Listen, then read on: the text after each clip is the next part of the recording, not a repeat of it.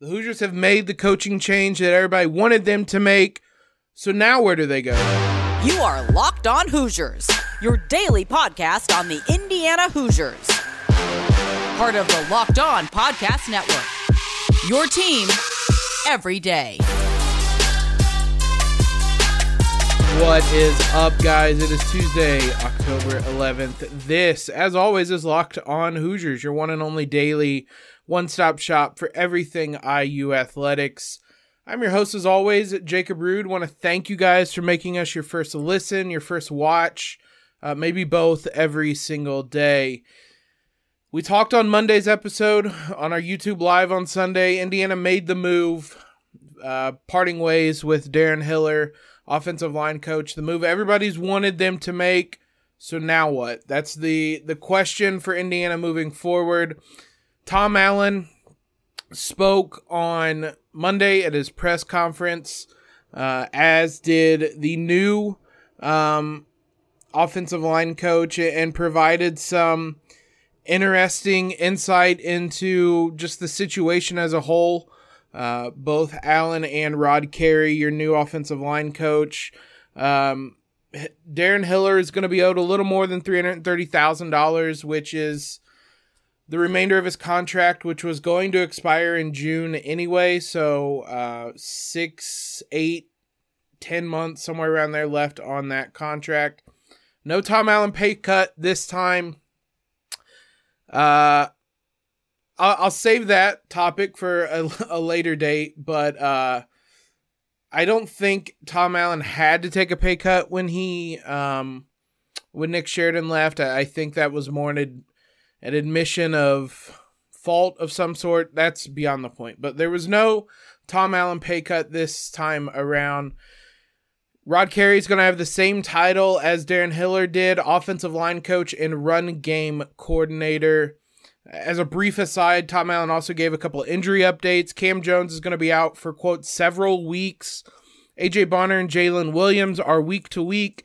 DJ Matthews and Javon Swinton are both game time decisions. There was also an update on Mike Hart, which we didn't get a chance to talk about that in Monday's episode. Man, what an awful situation. You hate to see it for Mike Hart in that game because he means so much to both programs. Michigan football tweeted out a statement from Mike Hart on Monday. I'd like to thank everyone for their support, messages, and prayers. I'm truly grateful for the trainers and paramedics, the doctors and nurses at IU Hospital, Michigan's team doctors, coaching staff, players, and Coach Harbaugh. I would also like to thank IU's football staff and team doctors. I'll never forget everyone's kindness and generosity. My wife and I are thankful to be surrounded by such incredible people. Health-wise, I am back in Ann Arbor and things are trending in a positive direction. I look forward to rejoining the team soon. Tom Allen called him a special guy, someone who means a lot to our program. He was very important to IU's program for a number of years before going to Michigan. Man, I don't want to say of all people, you'd never want to see somebody get injured or whatever the situation was there. But man, of all people in all games, both sides were pretty shaken up by that. Obviously Michigan maybe a little more so, but there's a lot of guys on IU's team that were with Mike Hart as well. But back to Tom Allen, his decision to part ways with Darren Hiller. Allen told the offensive line on Sunday afternoon. He told him in person individually. He said, quote, there were a lot of emotions. They love Coach Hiller. I love Coach Hiller. But he said there's a standard we play with and we want to play with, and I didn't think we were playing with that standard on the offensive line. We wanted to see improvement, and I didn't feel like we were improving. Rod Carey was brought in this offseason. As we talked about on Monday, he has an extensive history as an offensive line coach. Tom Allen said he wasn't brought in as any kind of like offensive line coach in waiting. He had actually been working with the defense a little bit more, focusing on how to attack opposing offensive lines. Quote, that wasn't the plan when he came here for this to happen. He's been offensive coordinator and obviously, as I mentioned, head coach. The chance to have someone right here with us on a consistent basis in our staff meetings around our players to be able to utilize that was a very positive thing without question. interestingly, Indy Star Zach Osterman pointed out IU has 3 offensive assistants with head coaching experience now, Carey being the latest among them. So someone that has experience leading a team, has experience as an offensive coordinator, and when it comes to Carey, experience as an offensive line coach. So there's no learning the job necessarily, and he's someone that's been around the program. There's no learning the players. It's a very fortunate situation IU found itself in. Honestly, it'd be interesting to see if IU would have made this move if they did not have someone like Carey in the building with that level of experience.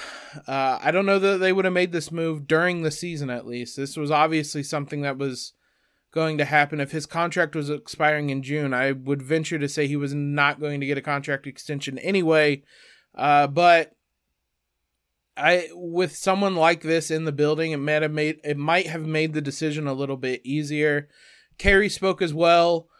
He's an IU alum. We did not mention that, or only mentioned it maybe in passing it on Monday, but he's an IU alum. Quote, "When you come back to a place where it started, it means something. This is a special place. They do things a little different around here, and that's all right. Different ain't bad. Difference just different." That's sounds exactly like a coach, an old school coach. Different ain't bad. Difference just different. Just that phrase right there. He was very honest, and it's something we said on Monday. This isn't going to be just a sudden snap of the finger, everything's changed, everything's better now. This is going to be a process still, and that's what he said. Quote, "We're in the middle of a season. I certainly am not a miracle worker as far as trying to get production out. There isn't time. We've got to play Maryland in 5 days, but I know this. I'm going to try because Coach Allen asked me to try." If you want to read between the lines there, "I'm not a miracle worker" is pretty damning as to the state of the offensive line, where it was, the talent they have, or I guess don't have. "I'm not a miracle worker" is a hell of a phrase to use when talking about trying to get the best out of this offensive line. So I think that gives you, maybe unintentionally, a little bit of insight into just how the staff is looking at this offensive line right now. Obviously firing Hiller sent the message loud and clear, but I did a double take. I was a little taken aback when I saw that quote come across my timeline on Twitter on Monday. "I'm certainly not a miracle worker" is, oof. I think that says a lot about where the offensive line is right now.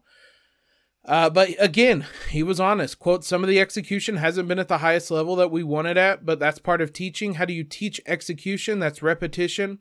That's where it crosses over into coaching." So there might be some changes in general, but you can't fix everything in the middle of the season. This is a process. Not saying that there won't be positive changes. There could be. Simply not having to play Michigan and their defense next week is probably going to make things look better, but it's not something you can flip a switch. It's not something maybe like with an offensive coordinator or a defensive coordinator where you start calling some different plays and playing a different style, and maybe that changes things up. That's not how that works with the offensive line. So I would just warn everyone not to expect there to be a drastic difference through the rest of the season, to be honest, let alone next week. This is going to be a process. But Allen had to make the change. You had to try something. As I'd said before, the definition of insanity is doing the same thing over and over and expecting different results. And that's how IU's treated the offensive line for a year and a half now. And so you have to do something. This is in the process now starts in the middle of October versus in the off season. So maybe they get a head start on that process and things turn around quicker. But again, frustrating. It's not in a good place right now, the IU offense and offensive line. Now, interestingly, this comes at a time when IU made a pretty notable change with its offense in the offseason with Donovan McCauley moving to wide receiver. I want to talk about whether that's a move that either party should be regretting at this point in the season. We'll talk about that here in a moment. First, let's talk about upside. From cringing at the pump to getting an eye-popping check at your favorite restaurant. Inflation is hitting us all where it hurts, and it really hurts. That's why I started using Upside. Upside's an incredible app for anyone who buys gas, groceries, or dines out. With every purchase, I'm running cash back thanks to Upside. It's simple. There's a gas station right down the road. I drive there, pull out the Upside app, claim the offer, pay as normal. About 24 hours later, I have money in my wallet on Upside. So to get started, download the free Upside app. Use my promo code LOCKED and get $5 or more cash back on your first purchase of at least $10. As I said, you go in, you claim the offer, you check in at the business as usual, or pay as usual with your credit card and get paid. In comparison to credit card rewards or loyalty programs, you can earn 3 times more cash back with Upside. Upside users are earning more than $1 million every week. That's probably why they have a 4.8 star rating on the App Store. So download the free Upside app and use promo code LOCKED to get $5 or more cash back on your first purchase of $10 or more. That's $5 or more cash back on your first purchase of $10 or more using that promo code LOCKED. So back in the offseason, one of the most notable changes IU experienced on the gridiron was Donaven McCulley moving from quarterback to wide receiver. We talked about it in a number of different episodes throughout the offseason into the fall camp, kind of preseason. We haven't talked about his name a lot since the season started. There's always going to be a transition process, and as we've come to find out, there's a lot of talent in that wide receiver room. And so it's not necessarily he's gotten lost in the shuffle. He's made some plays, but like I said, it's a transition process. I don't know that he's probably honestly played a little bit more than I expected him to play this season. That might not be the case for him, and that's probably why he made that change. But I didn't expect huge things necessarily from him this season. And as a result, he's kind of, again, not lost in the shuffle. He's just been one of the guys in the receiving crew. Cam Camper stuck out. DJ Matthews is stuck out. And then it's kind of everybody else is just kind of grouped together. Emery Simmons had a good game. He's looked better and better. Anderson Kobe's had some moments. Donaven McCulley's had some moments. But still, he's kind of blended in, might be a better way of saying it, which is both good and bad. It's good that he's adjusted to that level already, but this is someone that we talked about as the highest rated quarterback recruit to come to Indiana. You don't want him to blend in necessarily with any position group. And so this topic is something I thought about. It's much more muted, and I don't want to get into another big discussion about switching quarterback. It's not going to change anything. I use offense as not simply the quarterback isn't great. There's a lot of things wrong. And when your offensive line can't block, it really doesn't matter who you put back there between Bazelak and Tuttle. They're just going to take a beating. They're going to be running for their lives. Ultimately, Tuttle is a very similar version of quarterback or type of quarterback to Bazelak. Bazelak and Tuttle are very similar. I think Bazelak probably has a better arm. Just kind of better in most ways. And so that's why he won out the job. And in no way am I saying Bazelak shouldn't be benched. But it would be interesting if Donaven McCulley was still the quarterback, if those cries wouldn't be louder.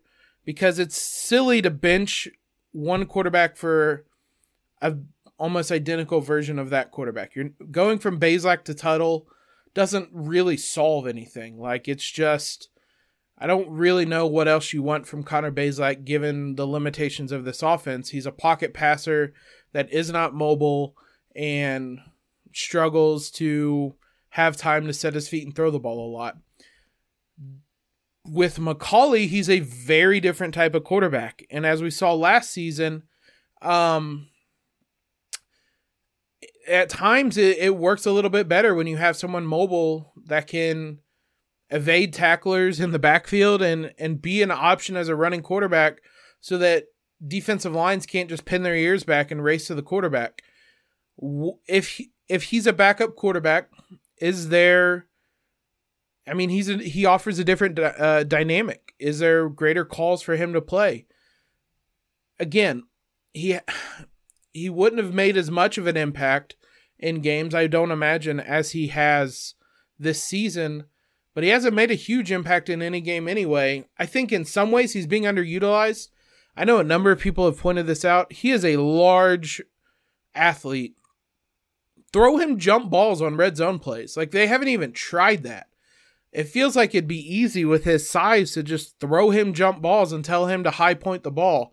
That might be a skill he might still be working on, and that could be why they haven't done it. But situations like that, you would think, have him make a play as the athlete he is. But again, ultimately, it's really hard to judge this offense when the offensive line is as bad as it is. I don't want to keep beating a dead horse that we've talked about for a year and a half, but as we saw last season going from Penix to Tuttle, it really didn't matter because nobody has time to do anything in the backfield. So it really is kind of meaningless to say we need to go from one pocket passer to the other when it's not going to change anything.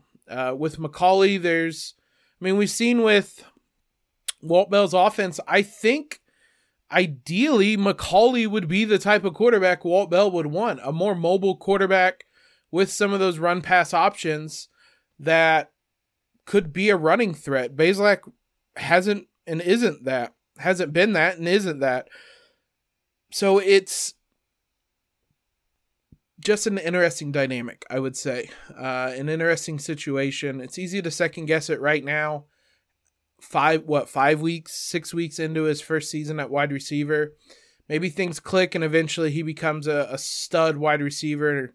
We're not having this question, but right now, given the state of everything, I think it's a fair question to ask. I don't think there is not a definitive answer.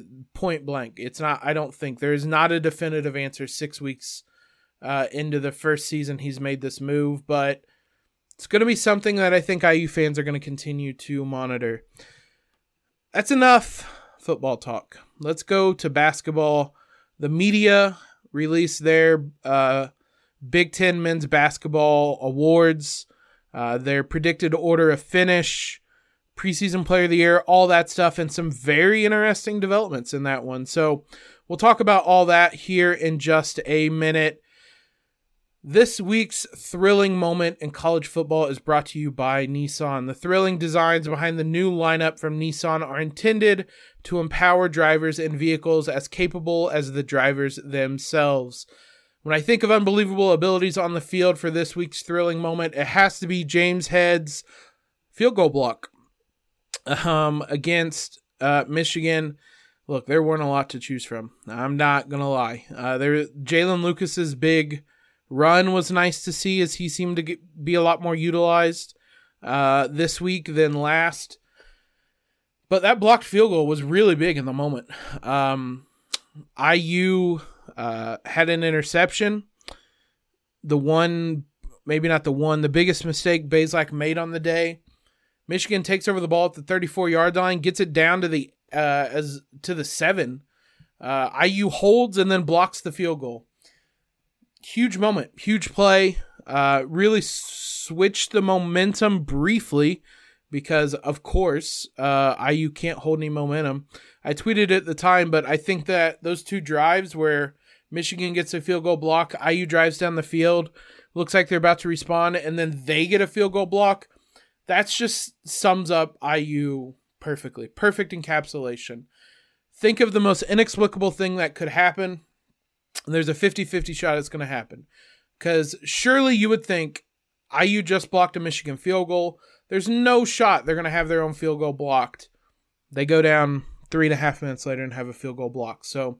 But shout out to James Head Jr. for the most thrilling moment of the week, I think. So the segment has been inspired by the thrilling new designs featured across Nissan's new lineup of vehicles.